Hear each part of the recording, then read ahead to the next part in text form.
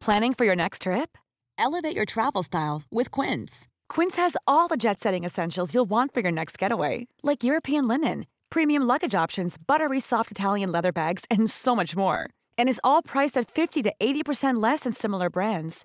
Plus, Quince only works with factories that use safe and ethical manufacturing practices. Pack your bags with high-quality essentials you'll be wearing for vacations to come with Quince. Go to quince.com/pack for free shipping and 365-day returns.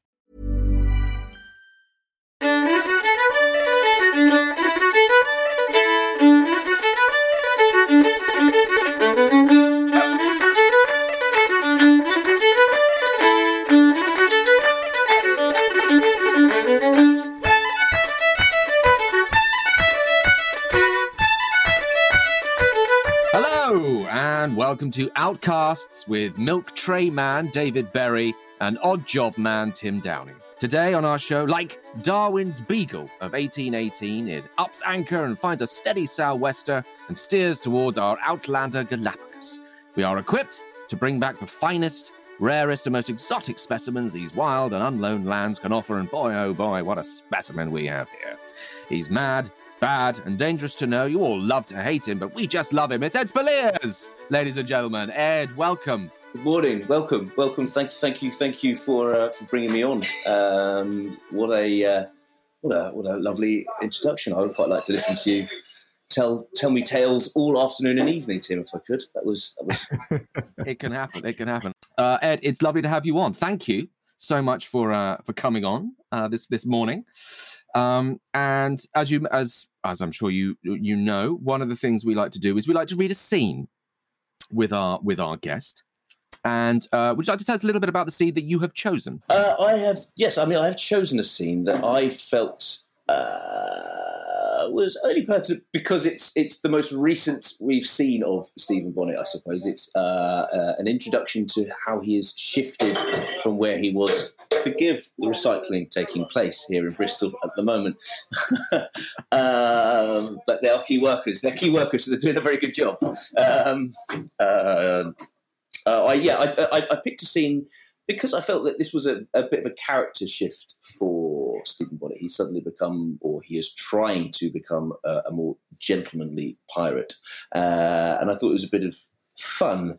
And I also thought, because there is a fight sequence in it, I don't know how these scenes play out when on this podcast, but I've been told there's a bit of fun involved. So I thought maybe if there was a bit of physical action, it would be quite tricky to replicate via audio. I thought that might be interesting. Anyway, you just wait and see. Okay. You just wait and see. You are going to be you're going to be pleasantly surprised. Well, you're going to be surprised. I always like to be surprised.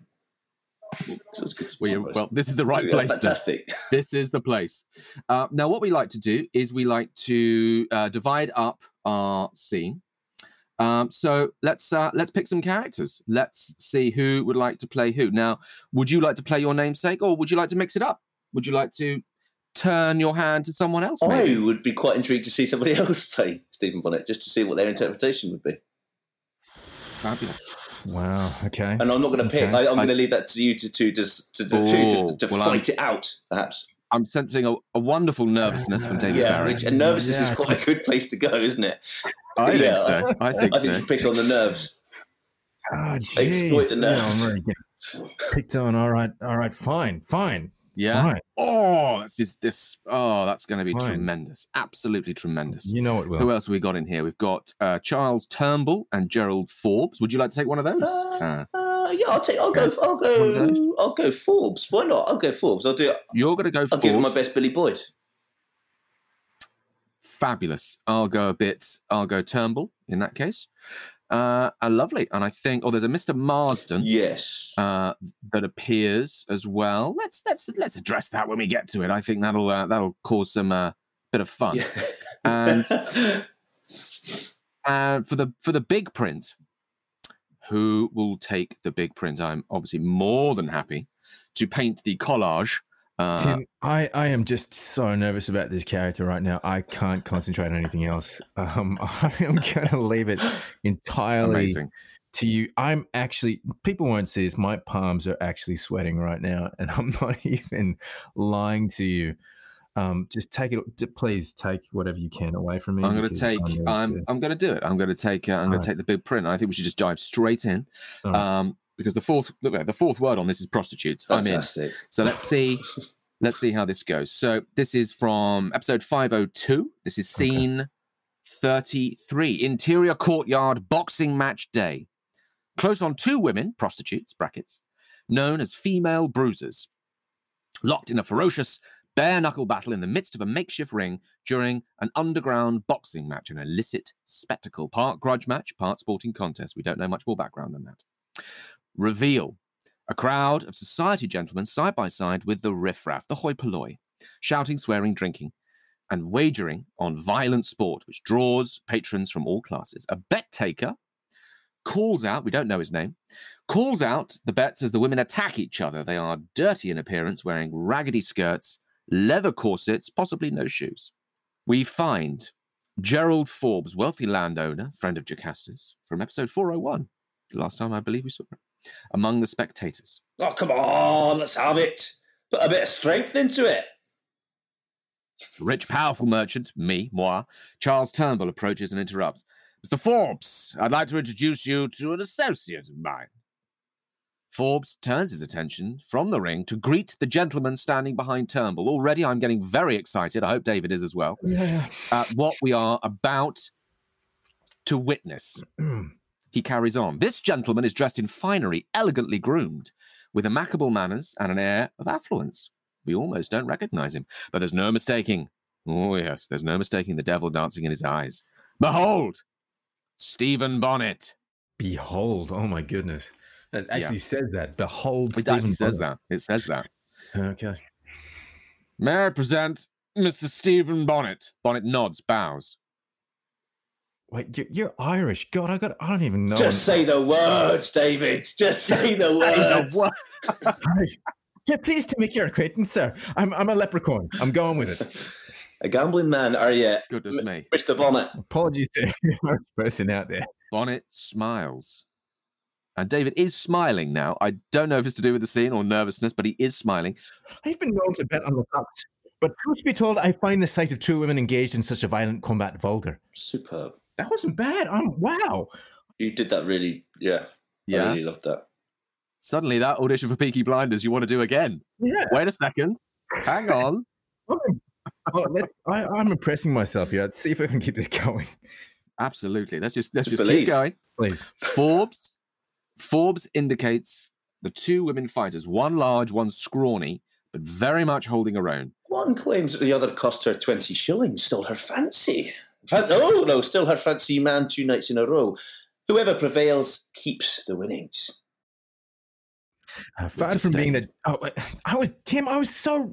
You just interrupted me, and just keep it going. No excuses. Stay there, David. We're with you. We're in the dynamo now. Far from being the gentler sex today, then again, I'm not one to pass up a good wager. My money's on the fair-haired damsel. I put a stake on the red-haired harlot. They watch the fight for a beat. God, it's just brutal. Blood is flying. A drunken gentleman of means, Mr. Marsden, rudely cheers on larger prostitutes. Prostitutes. How is it you know Mr. Turnbull? Mr. Bonnet has facilitated the transport of various proprietary goods for me and many others who wish to avoid the king's levies. He's very discreet in his dealings. One good turn. Why didn't I do it like that? Indeed. Because that was terrible. I really want to take that back. I feel like I sounded like Willy Wonka or something. It didn't really come out right. I was actually trying to channel you. No, I thought it was lovely. I honestly. Really? Yeah. Thank you. All right. Indeed. I'm glad we have. How shall I put it? Untethered you from your past, Mr. Bonnet. This is a very deferential Bonnet. It's clear he's bought himself some protection among some prominent people in Wilmington. He's a wanted man, after all. It would be a pleasure doing business with you, Mr. Forbes, should the need arise. I'll surely keep that in mind, Mrs. Doubtfire. Bonnet's still working. It's good. It's Doubtfire. Look, Doubtfire is my Scottish. No, that's what I thought I was doing. I thought I was doing Mrs. Doubtfire just then. But I mean, anyway, I'm. You can have Doubtfire if you like. Right. Oh, so you use Doubtfire as well? Yeah, that's my into Scottish. I mean, that's well established. I've talked about this before. I'm not really sure what I'm channeling with Irish here. I think I'm channeling the guy from the Lucky Charms commercials, the cereal. I don't even know if you have that in the UK. Wow. Of all the variety of Irish accents you could have picked, it was the Lucky Charms commercial. I think that's superb. I think I have very, very sophisticated, let's say Epicurean artistic tastes, and cereal commercials is where I get a lot of my artistic influences from. Big up the capitalism. Yeah. I've got the what? Big up the capitalism, the commercial Lucky Charm, no problem. Lovely. I love it. Oh yeah. No, I do a mean Tony Tiger. Look forward to that as the scene moves on. So, Bonnet's still working as a smuggler, despite the fact that he's keeping more highbrow company. We're on the prostitutes as they viciously just pummel each other. The crowd, you see, I'm really trying to paint it here. God, yeah. It's just spurted all over the walls. It's up people's arms. It's horrible. You don't want to see it. Oh, God. The crowd, including Forbes, Turnbull, and Bonnet, whoop and cheer. Ooh. The larger woman goes down unconscious, not surprisingly. The skinny prostitute raises her arms in victory. What did I tell you? I know a winner when I see one. Bonnet collects his winnings. Marsden, who's lost his own wager and is a sore loser, makes a passing snide comment. And I know a cheater when I see one. Marsden eyes the larger prostitute on the floor, being revived by someone. Clearly you know the woman. What are you implying? We were in league with her. You knew when she'd go down. I assure you, you're quite mistaken. Bonnet takes his wings and attempts to move past Marsden. Oh, damn your eyes, sir. I prefer to lose with honour rather than win by trickery. You've insulted my honour, sir. Let us settle this like gentlemen. Fighting words. Okay. Goodness me. Very much. Should we finish off? Because I want to see what the denouement of this. I want to hear it. I want to hear it. I'm really quite happy with what I've been doing, so if I get the chance to. Oh, let's just finish off. Let's just finish off right to the end. So moments later, the clashing of swords as an impromptu duel takes place between Bonnet and Marsden. Men wager on the outcome of this contest as eagerly as they waged on the bare-knuckle prostitutes. Bonnet gets the upper hand and disarms Marsden, wounding him in the thigh. Yeah. Marsden sinks to his knees and yields. Instead of accepting the surrender, Bonnet shows his true colours as he performs an act of such cruelty that it makes a deep impression upon all who witness it. 'Tis not my eyes that will be damned, sir. Oh, that was pirate. That was good. That was good. It touched upon West Country. I will be honest there. Thank you. But I think it was warranted. I think it needed that. He went full pirate in that moment, and that's what I tried to go with. Part of this cast is coming out of Bristol, I suppose, so I mean, we can have West Country in there today. I think why not? Absolutely. And look, Tim, at the end of the day, the man who played the character just gave me his approval, and I think that's really all that matters in this moment. Do you know what? I think you're absolutely right. Thank you. We move on. Bonnet has already sheathed his sword, but he takes his knife out now and draws the blade across Marsden's eyes, twisting it in such a fashion as not only to blind him, but to mutilate him and make him an object of horror and pity. Marsden screams in agony and then faints. Bonnet wipes his knife on Marsden's shirt, then sheathes it. Forbes looks on aghast. Turnbull regards Bonnet with confusion. "'Tis unlike you, Bonnet. But why not kill the man outright?" I considered it, but I must set a better example. Oh, he's grown into this. Oh, God. Oh, yeah. I am a father now. Bonnet walks away. His words leaving a chill in his wake. Fade out. End of ep. I know you felt that chill. Mic drop. Lucky Charms will never taste the same again. No, it never will, because you'll be thinking of Bonnet. Won't you? Everyone will be thinking of Bonnet and Lucky Charms. Hopefully, if I've done my job right. That's a brilliant scene. Was that fun to film? Because it's great fun to read, and it really comes off the page, and it's incredibly visceral, which I'm a big fan of. All of that is fantastic. Good fun to film. Yeah, it was good fun to film. I think. I think one of the things about playing this character in general is he always gets these sort of moments. You don't always see him that often, but when he pops up, it's normally it's making a statement. And as you say, it's an incredibly visceral scene, and it's not until, to be fair, that whole moment with the eyes, cutting that out, it wasn't actually until we got into rehearsing that fight sequence. And the Apollo and I, that we sort of started working out how gruesome it really was. But I think that's one of the great things about some of the Outlander writing, is that it could be one thing on a page, but it's not until with this scene in particular, you get down to it, and it was a sort of hot cauldron mess of activity. There was so many extras on that day. This fight was breaking out with these really two gnarly stunt women who were pretty much going at each other for about an hour. Yeah, it was really like turning up to watch a UFC fight. That's what it looked like. It definitely looked like. It was like that. Yeah. It was a good scene to shoot. It's funny, those scenes.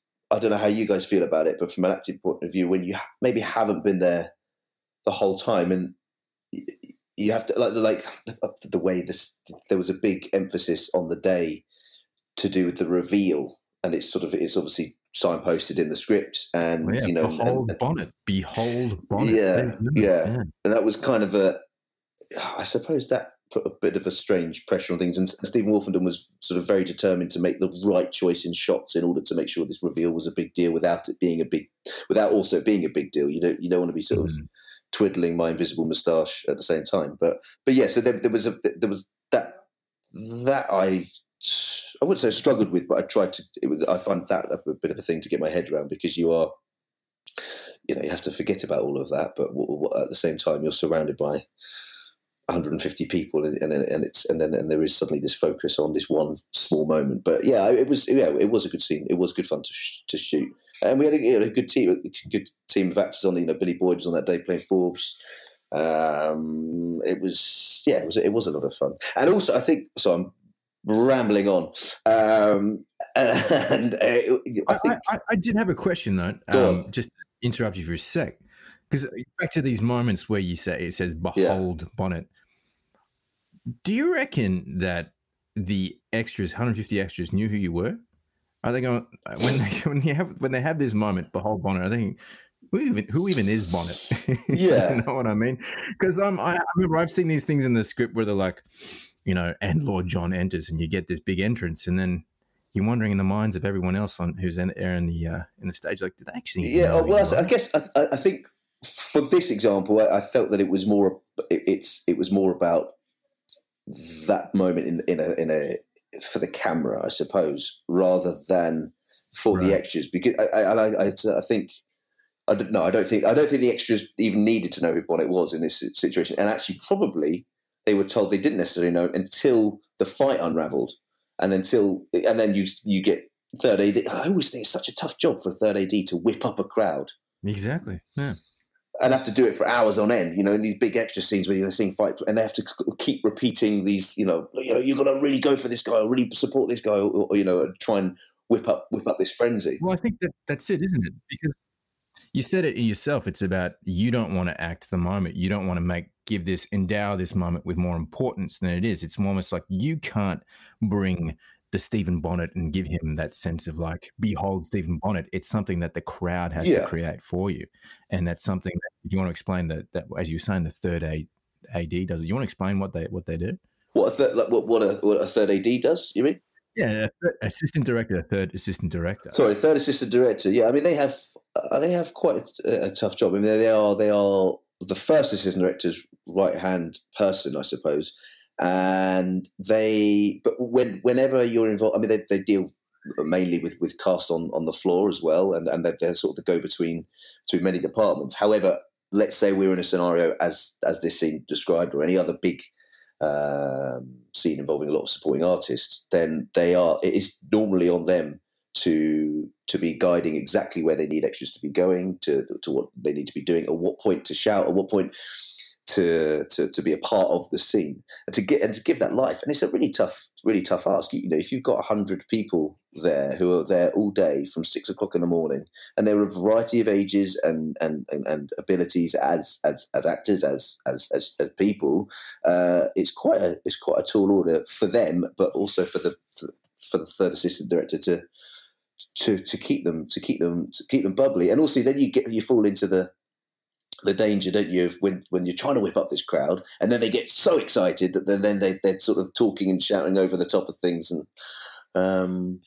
but there's the guy, who's the chap who directed, is it Todd Haynes, the director? Doesn't he really gets all of his extras quite involved, I think he gives them like an actual character, I suppose, which I think is quite interesting. Greta Gerwig did it for Little Women as well, to create that relationship of sisters and to create all those kind of little pockets of people.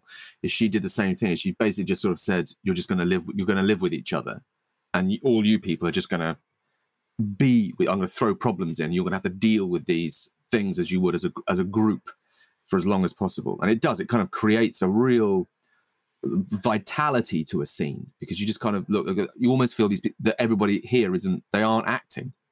They're just, because they're so in it. But it's being included. I think that was always the thing I've found with dealing with supporting artists is everybody, like when we were doing the war sequences, the battle sequences, the people that were the soldiers everybody treated them like soldiers. So there was 2 guys who were role players. Like their thing is being role players. They dress up of a weekend in red coats and they go out on a battlefield.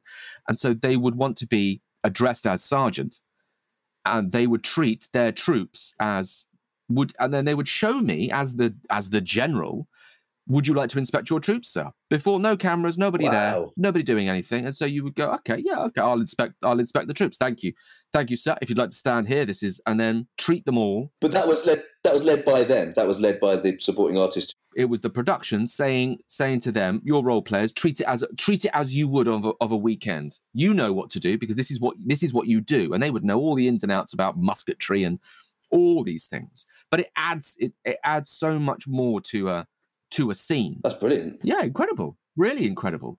But it adds so much more. It kind of creates more of a depth of world where you can look at anything within that shot and people are doing the things that they would potentially be doing in reality. Same as this sequence. There's so much to look at. You've got the main core of the scene, and then you have all these other little stories going on. And if people are just standing around holding a flag and going, isn't this fun? We're in Outlander. You can tell. You could go, I can tell that guy there is just trying to find out where the camera is. And that is such a difference. So I think it really lifts it off the page and off the screen. I think the including point's really interesting, Tim, because I think that probably hitting the nail on the head, isn't it?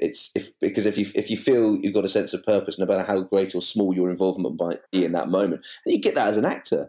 I mean, it's not just as a supporting artist. You come into a scene where I've done things where I've been very much on the fringes, on the sidelines. But if you have a director or a production that gives you detail and gives you a purpose, then you feel beyond what you've already worked on. Then you feel like you're part of the team, and then you want to give more, and then you want to. But you're finding that balance between giving too much or too little. But if you're given that clear direction, that clear purpose, then I think that's of course it gives that life you're talking about. Now I have to admit to a kind of embarrassing. I think it's embarrassing interaction I had with some supporting artists in one of these episodes of Outlander. Embarrassing because I think I kind of overstepped my mark in terms of, what I'm supposed to do as an actor. I started thinking, they weren't giving me enough Lord John. They needed to really kind of respect the Lord John, and they weren't giving me enough. So it was the scene where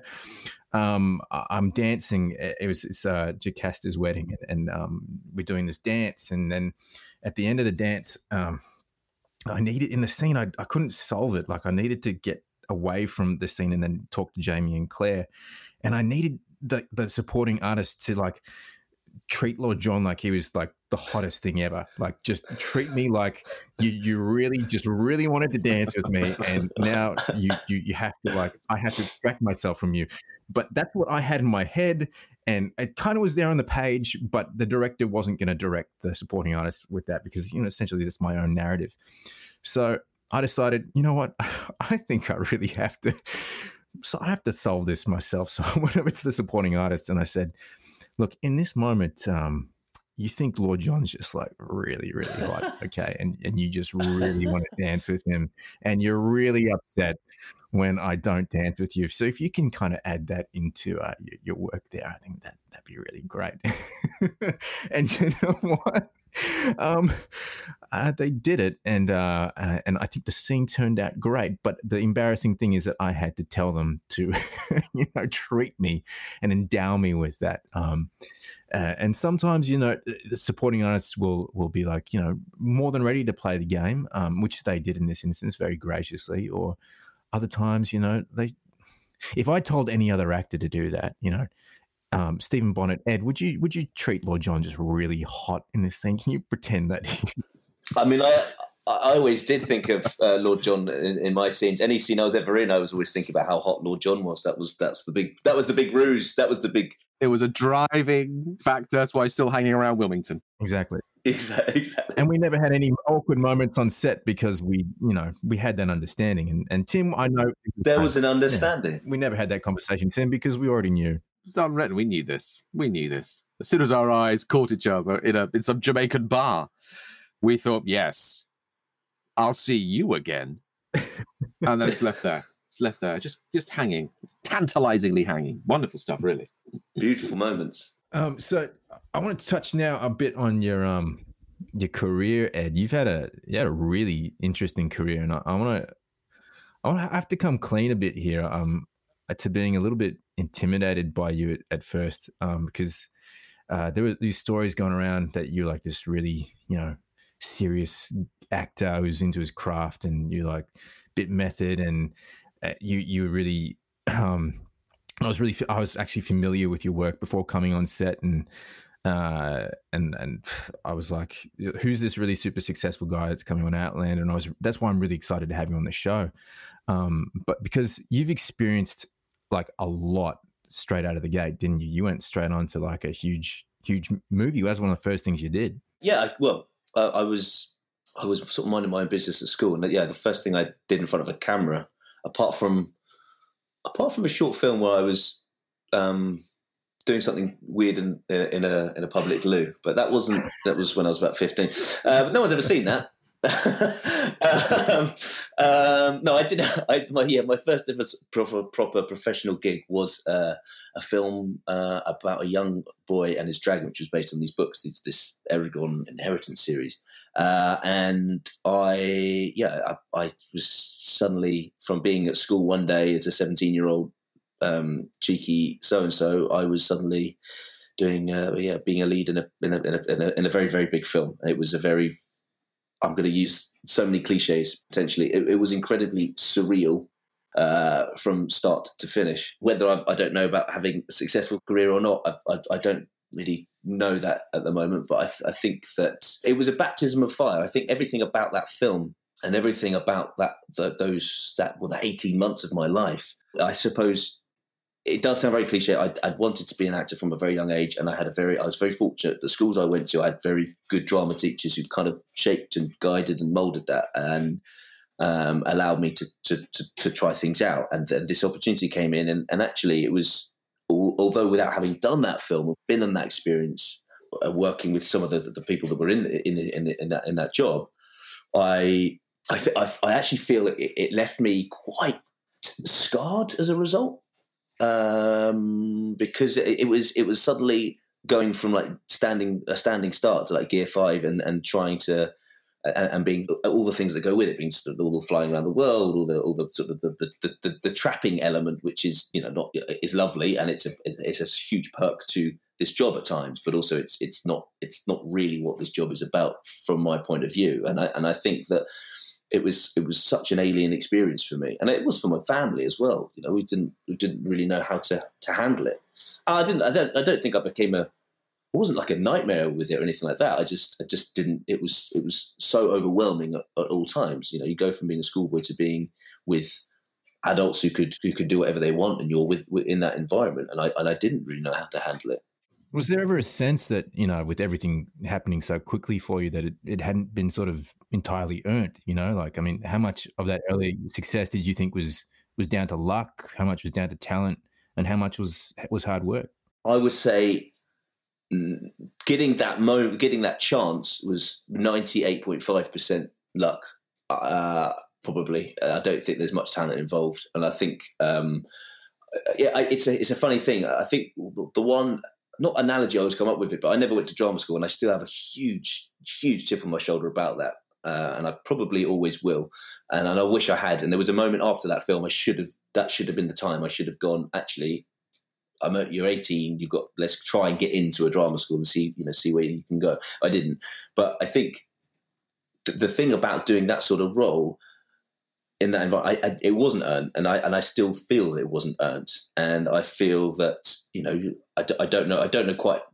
I think we've talked a little bit about this, David, before, but I don't quite know how it works in Australia. I know that the States are very good at giving people opportunities and chucking them at it and going, right, you can take on the world with one chance. Tim, you may feel differently in the UK, and this is the one thing I noticed is that most actors, not all, go through the normal route, whether it be drama school, and then they might get a few opportunities to do a bit of theatre, and then they might get a chance to maybe do an episode here or there of a long running soap, and then they might do an independent film, or there's obviously that's one example. There's many journeys, but it's incremental, and it's allowing yourself to make mistakes. And I think that was one of the biggest issues for me. It wasn't incremental. It was like, there you go, and it's every scene, and it was huge exposure. And some people can really fly with that. There's some incredible actors who have started at that age and have flown with it. And I wasn't. I sort of sank, and it really it messed my head up for quite a long time. But yet you went to work alongside some people who really embody all those attributes of hard work and talent and maybe a bit of luck. You worked with Maggie Smith, Hugh Bonneville, Mark Rylance. What did you learn from these actors, and what did they teach you about the meaning of success? I think actually, when you're talking about that caliber of actor, success is never really mentioned, and it's not about what do they define by it. I think they inherently, those particular actors, they inherently behave in a certain way that it is all about the work and all about being professional. Don't get me wrong; they're great fun. It's not like they're completely intensely serious the whole time, but they value the work and the craft. People like, I'll be honest, someone like Maggie, I didn't have a great deal. It was mainly a lot of watching. I spent a lot of time watching her and watching how she conducts herself.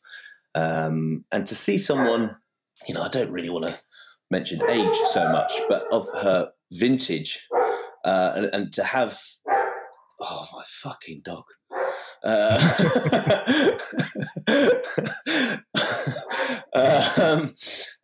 have the experience she's had, but still almost on every single take, there'll be something original, and just trying to mix it up and shape it up. And I think that's one way to not necessarily be successful, but at least to enjoy the work you're doing. And it's not about going completely off piste all the time, but I feel you have to.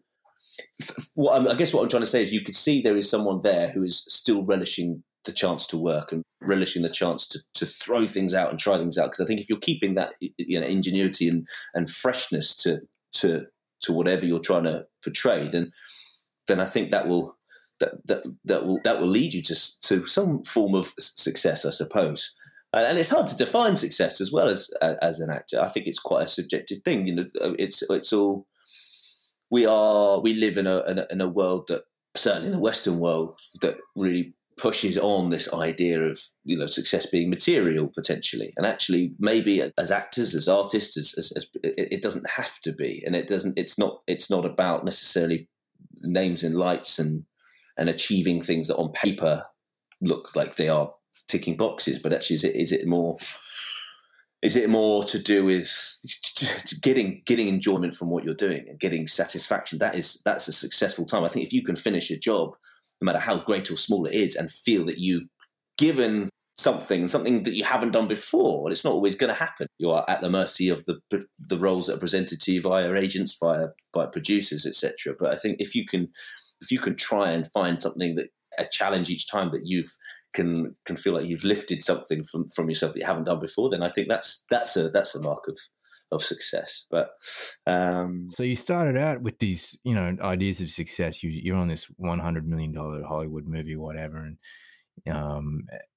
that probably set up your expectations of your future. And I'm thinking now that you've gone through that, what are your expectations of what you want from your career now, having this new understanding of what success means? Do you want to come back and work your way to another big Hollywood movie? Would that be interesting to you again? Yeah, it would, but I think I would.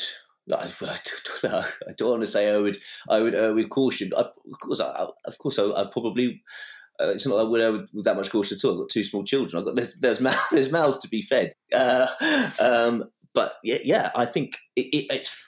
I am really trying my hardest to make sure whatever I keep doing or whatever it is in the future is something that I've not. It's not necessarily as simple. I'm probably not explaining myself very well saying it, about not it being something I haven't done before. But I've got to feel invested in it.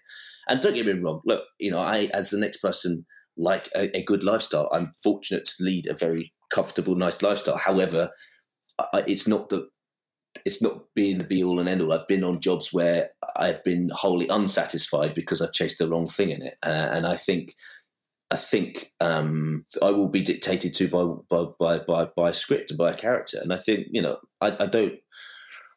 It's a hard balance because I also I don't want to get to a position where what you don't want to be is you don't want to be one of these actors who gets further into his 30s, into 40s, and starts resenting others or becoming bitter and twisted, which I think is a very easy thing, and I want to always try and maintain the enjoyment of it, and at the moment I am, and it took quite a long time to find enjoyment again. It's only really been in the last few years, I suppose, that I've actually maybe grown in confidence enough to believe I'm capable of doing some good work, and I think that's been a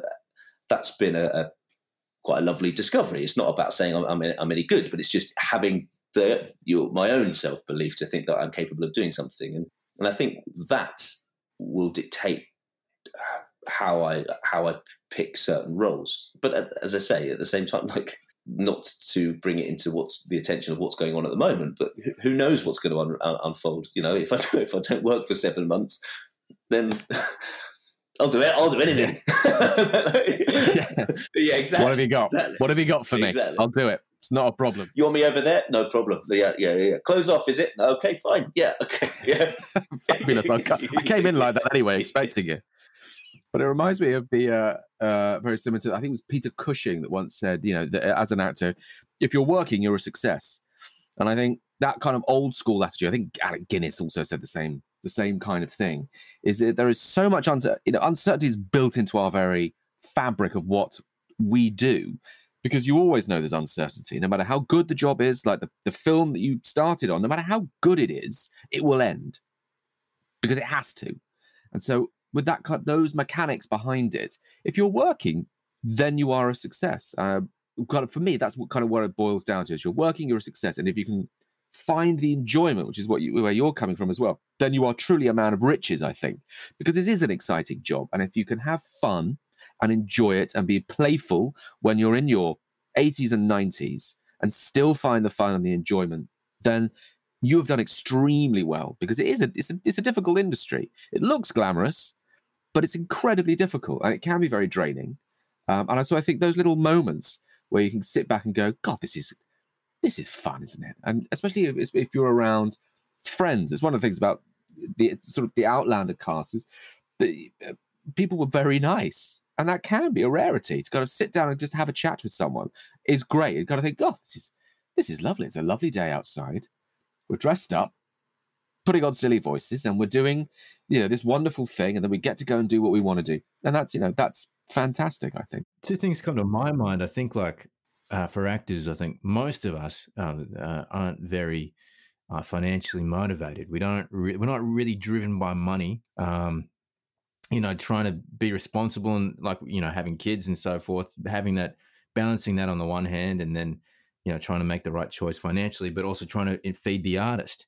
And I think the other thing that came to mind was having gratitude, and having gratitude as an actor is a remarkably difficult thing for us. I think, I don't know why it is, but I think someone once told me a thing that a grouping of actors, a grouping of dogs is a pack, a murder of crows. It's a complaint of actors. Yeah, a whinge of actors. A whinge of actors, because we always find things to complain about and never have gratitude for what we do.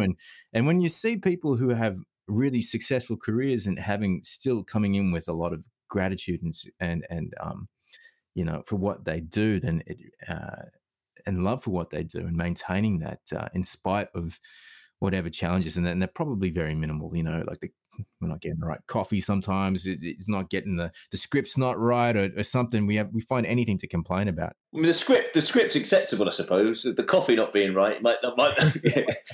Yeah, that's a deal breaker right there. But it's like that. It reminds me of that actor's joke of the guy coming in to see his partner, and he says, "The most incredible thing has happened. I got the part. Yeah, it's the lead. It's with De Niro. It's going to be 6 months shoot in Hawaii. It's just incredible. I'm being paid $25 million. I am." And do you know what the best part is? She says, "No, what is it?" She goes, "I've got tomorrow off." And that is very much the actor mentality. This is amazing. Yeah. When's lunch? It's quite often you get a job coming, you go, oh no, but that's our holiday. Oh, we've got our holiday to so and so over that. Yeah. Oh no, but that means we're going to have to cancel. Oh, that's a shame. Oh, that's a shame. You've not worked for 6 months, Ed. I know, but I was really looking forward to that 2-week holiday. In Spain, this would have been, it. But it is tricky because with actors, you're either there all the time or you're not. And that's a very difficult sort of work-life balance to get, because most other friends that do normal jobs, you have set times. You're sort of like, right, well, we will have 2 weeks here and nothing will interfere with that. But there will be 2 weeks there and 2 weeks here, and we get all these moments. And yet the classic thing with actors is, the surest way to get a job is to book a holiday, because that happens just constantly, because it's just such a movable feast, But I guess one of the interesting things about being there, what you say, Tim, we are either there a lot or we're not there at all. It makes it tricky, because one of the things I'm trying to find a way to work, especially with documentary, having smaller children, is that is learning to appreciate that time you've got, not necessarily with them, but with yourself. And I know we're all trying to probably do that at the moment, but it's amazing. There was an actor once said to me, he said, I wish in those 3 months I had off, I knew I was going to get a job at the end of that 3 months, because I wouldn't be spending those 3 months worrying about when I was going to get a job. I wanted to switch gears for a second. I wanted to talk music, because I know that that's something that you and I and Tim, we all have in common, is this obsession with music and using music as a way of getting into character. I understand something that you do, Ed. For instance, I read somewhere that you created a playlist to help you build your character of Stephen Bonnet, and that you were listening to a lot of, was it Van Morrison and Oasis? Am I right? Yeah, there was a lot of Van Morrison and Oasis, yeah. And I was just wondering, how do you use music to help you get into character? How are you using that? I always have. I mean, yes, as you rightly said, music's been a huge part of my life, and it will always be a huge part. Part of it's a fun thing in terms of creating a playlist to understand a character. You're talking about a character who's set in the 1700s, 18th century. It's quite tricky to, you're not going to, there was no Oasis of Van Morrison, but it's just, I find it useful to set a tone, or to try and create a way of thinking and being. I think actually, particularly on the whole Oasis thing, that was something to do because I was watching a lot of Liam Gallagher videos and interviews when I was sort of prepping Stephen Bonnet, just because I found him quite an interesting character study in how he comes across and his physicality. I thought I found him quite fascinating in a way. Just on a sort of behavioural way. But I think, music's always been a big part, and whether it be looking at music from an era, I remember when doing Downton, for example, there was a lot of sort of early jazz coming into play, a lot of Al Jolson and things changing up, a lot of the sort of movement of like Charleston was a big dance move that started coming in. So as a result, I started looking into that quite a bit. But I find it an incredibly relaxing tool and powerful tool, and it's not, and there's elements of music that's incredibly personal to me that I like to use, and it's not that I like to always shut myself away on headphones. I used to do quite a lot of that, but I find that can, for me now, I will still do it, but I find it can be quite debilitating in the sense that you can kind of shut yourself off too much from the environment you're working in. However, I do like to, throughout the day, there is a lot of noise throughout the day on a film set in particular.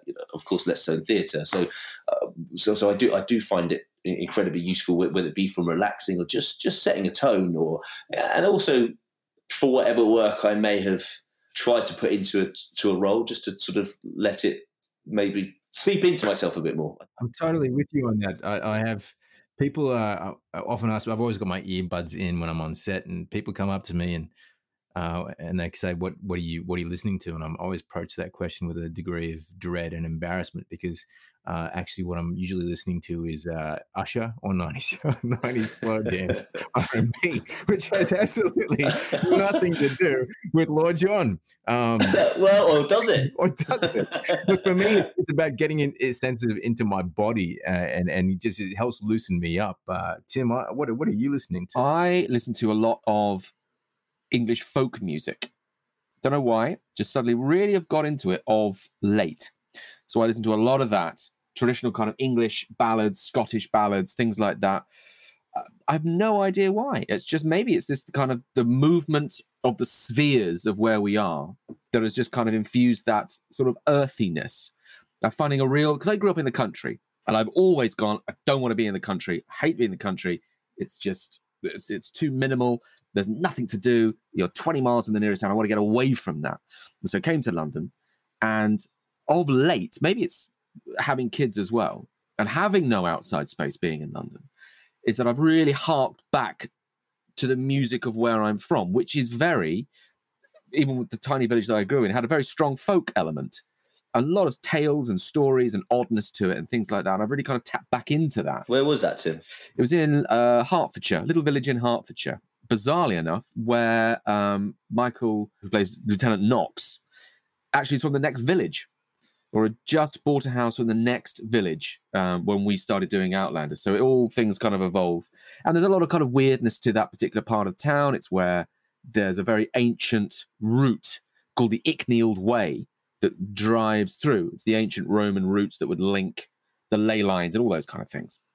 But it's got a very strong folk heritage. So I think I'm tapping back into that. So I'm listening to a lot of that, much to the wonderment of my kids, which, as you can imagine, getting in the car of, what are we going to listen to, Daddy? We're going to listen to Shirley Collins. This is quite a depressing piece. It's about it's about famine. So how about we all sing along to that? I don't want to, Daddy. Why are you doing this? Well, at least you understand where your musical choices are coming from. People come into my trailer and I'm pumping like Boys to Men, and they're thinking, who is this guy? I have no idea. But I want to talk about villains, because, of course, you're playing a villain on Outlander. And when I think of some of the best villains that I know, there's those like Darth Vader, T-1000, Jason Voorhees, who on the one hand elicit this really visceral response of fear and hate in their audiences, but they don't really have a very complex psychology. And then on the other hand, you have villains like Loki, the Joker, or even Gollum, who have these deep emotional reasons for their behavior and are essentially just sort of damaged people lashing out and taking out their pain on the world and other people. I was wondering, what are your thoughts on this? Do you think a villain's job is to be hated or to be understood? That's a good question. I think it's potentially circumstantial. I think that and it all depends on what's being presented. I think in an ideal situation, whether it's about being understood, I'm not necessarily sure if it's ever. I don't necessarily think that every villainous character has to be understood, but I think the for me, the more interesting ones to watch and to read about are ones where you can understand some sort of, understand the human behavior and understand the psychology of what has brought them to be the way they are. Now, some people are potentially just born a certain way, but some of them are, it's sort of from a plethora of things from nature versus nurture. There's that old adage argument about it. But I think that for me, from a watching point of view, it's just when characters are, when the villains are more one-dimensional, then and it's just about being the bad guy, I tend to find that less interesting. So, and I think that's, but I'll be honest, I think that's true of either end of the spectrum. I think even if you're into, I think the good guys as well. I feel from an acting point of view. Well, I think we want our heroes, relatable or flawed, and we want our villains kind of understandable. I think a lot of the time. Otherwise, we get these very strong binaries of good and evil. Do you agree? Yeah, completely. And I think that's certainly for younger audiences, that's a dangerous thing to be teaching. Not dangerous thing to be teaching, but I think it's more. It's better rounded if we are keeping it slightly more fluid, I suppose, and not necessarily ambiguous, but I think if we can try and understand human behaviour on more than just a one-note level, then I think it's more helpful to us as people anyway. Well, who's the bigger villain here? Is it Tryon or is it Bonnet? What do you think, Tim? I tell you what, I think we serve two different types of villainry. Yeah. I think Tryon probably taps into the villainry of establishment, of like a wide-arcing unpleasantness, the British Empire, that just did what it wanted to do in order to satisfy itself. Whereas Bonnet, this is from my, please tell me if I'm wrong on this, has an air of very real threat. Like he is very much, this is someone that you are wary of. He reminds me a little of, in Gangs of New York, the Daniel Day-Lewis character. And what I adore about that, and the same way I love about your character, is I don't want to be in the same room with them because I don't know what you're going to do. And I think that is just it's fascinating to watch. Then when you do put someone in a room with a character like that, it's like putting them in with a wild tiger.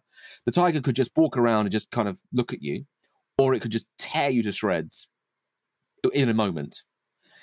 And I think that's the difference. With Tryon, you feel you maybe could strike a deal if there's a benefit somewhere.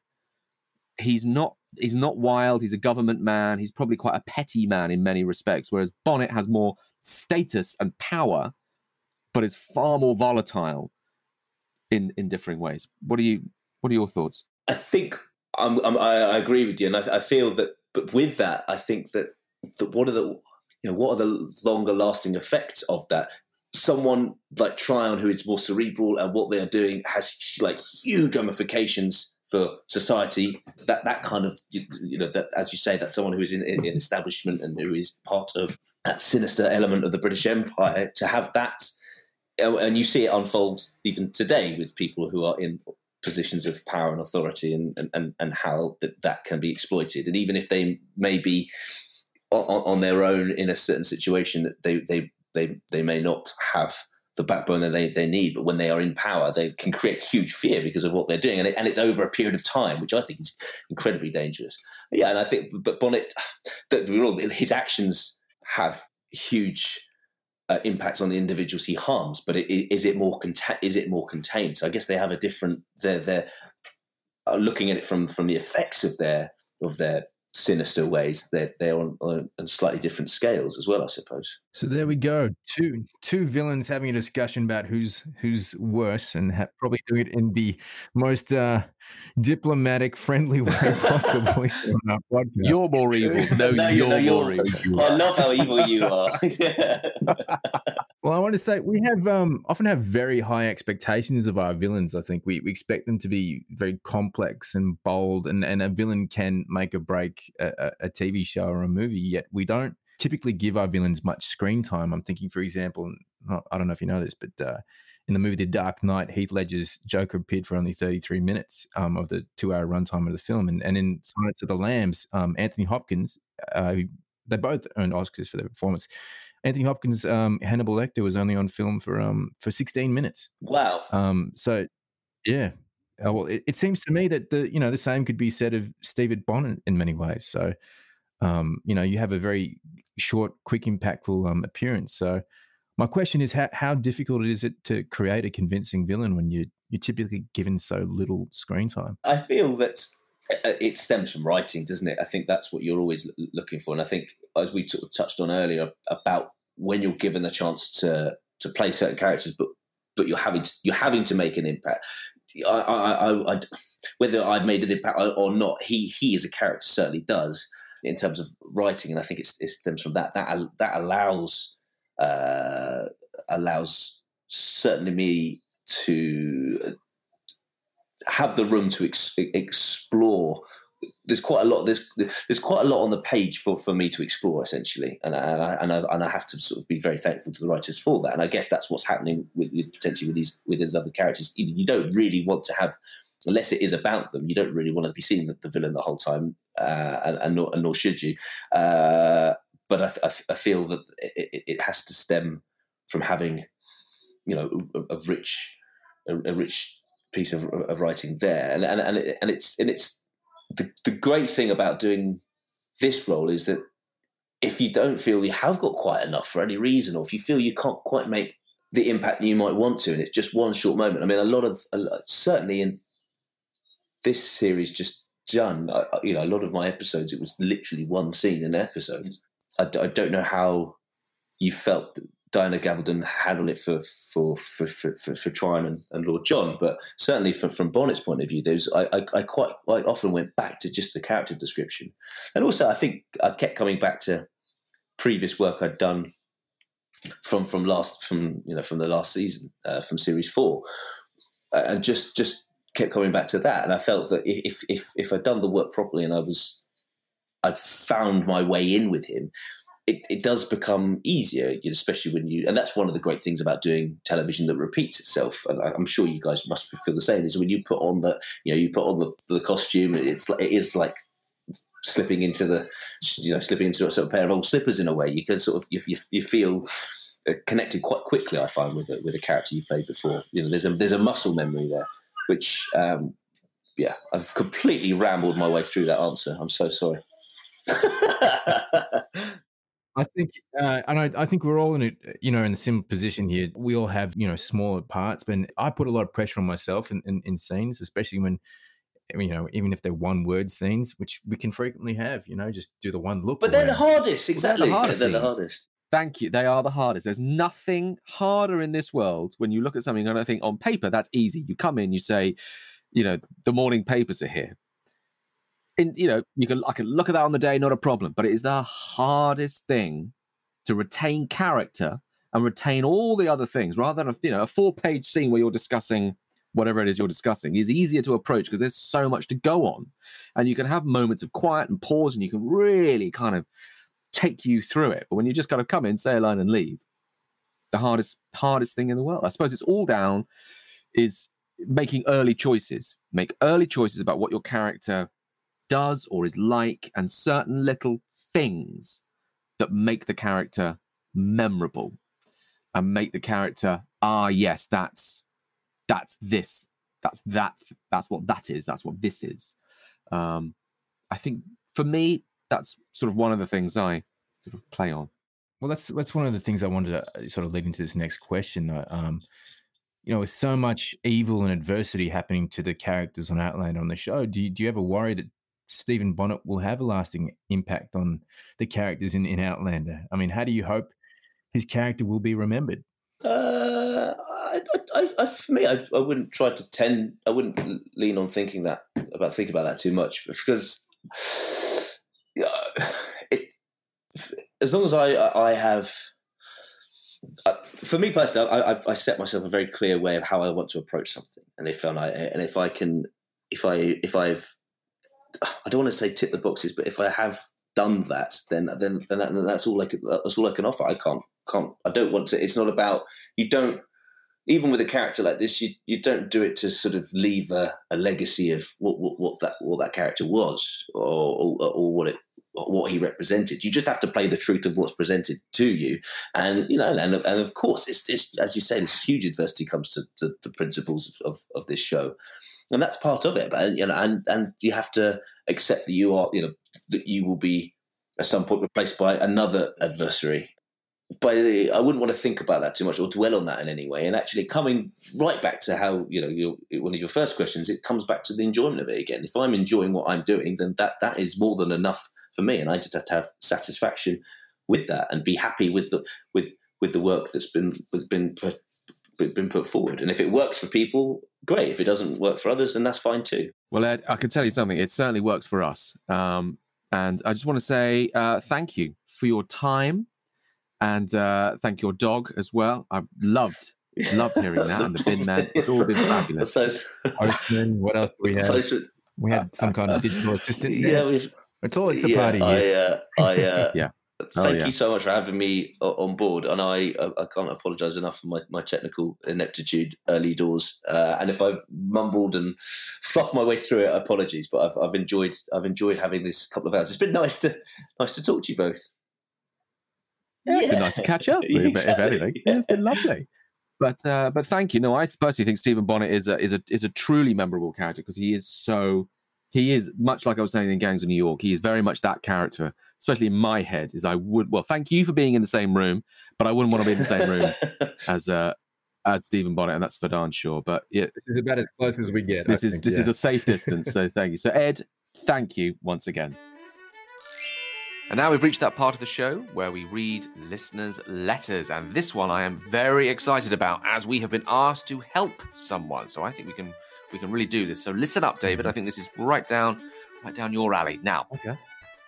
I always hear this song when listening to Outlander, but I can't find what it's called. So maybe you can help. Okay. It starts really low, and then it starts picking up, and then it goes a bit faster. Okay, so and she's written it down. It goes a bit like this: dun dun dun dun dun dun dun. Dun dun dun dun dun dun dun dun dun dun dun. Brackets goes a bit faster now. Dun dun dun dun dun dun dun dun dun dun dun dun dun dun dun dun dun dun, and then it goes da da da da da da. Sorry if this is bad information, but I'm sure if you really think about it, you could be some help. Many thanks, Melissa. Melissa, thank you for your question. Really, really good question. Really hope we can help. Problem is there's quite a lot of episodes of Outlander, and you haven't actually said which episode or where it appears, or even in which series. It's pretty much just a collection of words that are very much open to interpretation as to actually how they go. If you can perhaps give us a bit more detail, any detail, basically, apart from what you've written, that would be probably pretty useful. Unless, David, you can throw some light on what on earth that is. Well, Tim, I'm glad you asked. I do have a great musical ear.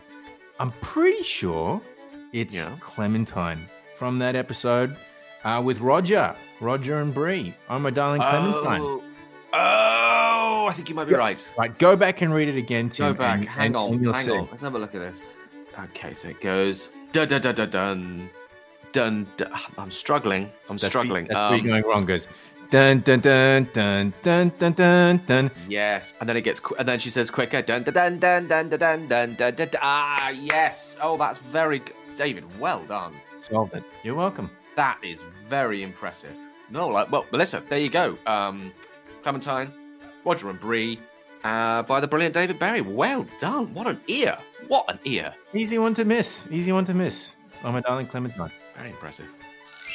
Thank you for listening to Outcasts. Please remember to rate, subscribe, and leave a review, as it all helps. Follow us on our Instagram page at outcast.podcast for all the latest updates. Or you can send us an email at outcastspodcastshow@gmail.com. Every week, we shall select a question from one of our listeners to answer on the show. The theme music is composed by Kieran Ledwidge. All views and opinions expressed on the show are our own and have no affiliation with the series of books written by Diana Gabaldon or the Sony Stars television show Outlander. No animals were harmed in the making of this podcast. Although I did have a ham sandwich earlier. So see you next time. See you next time.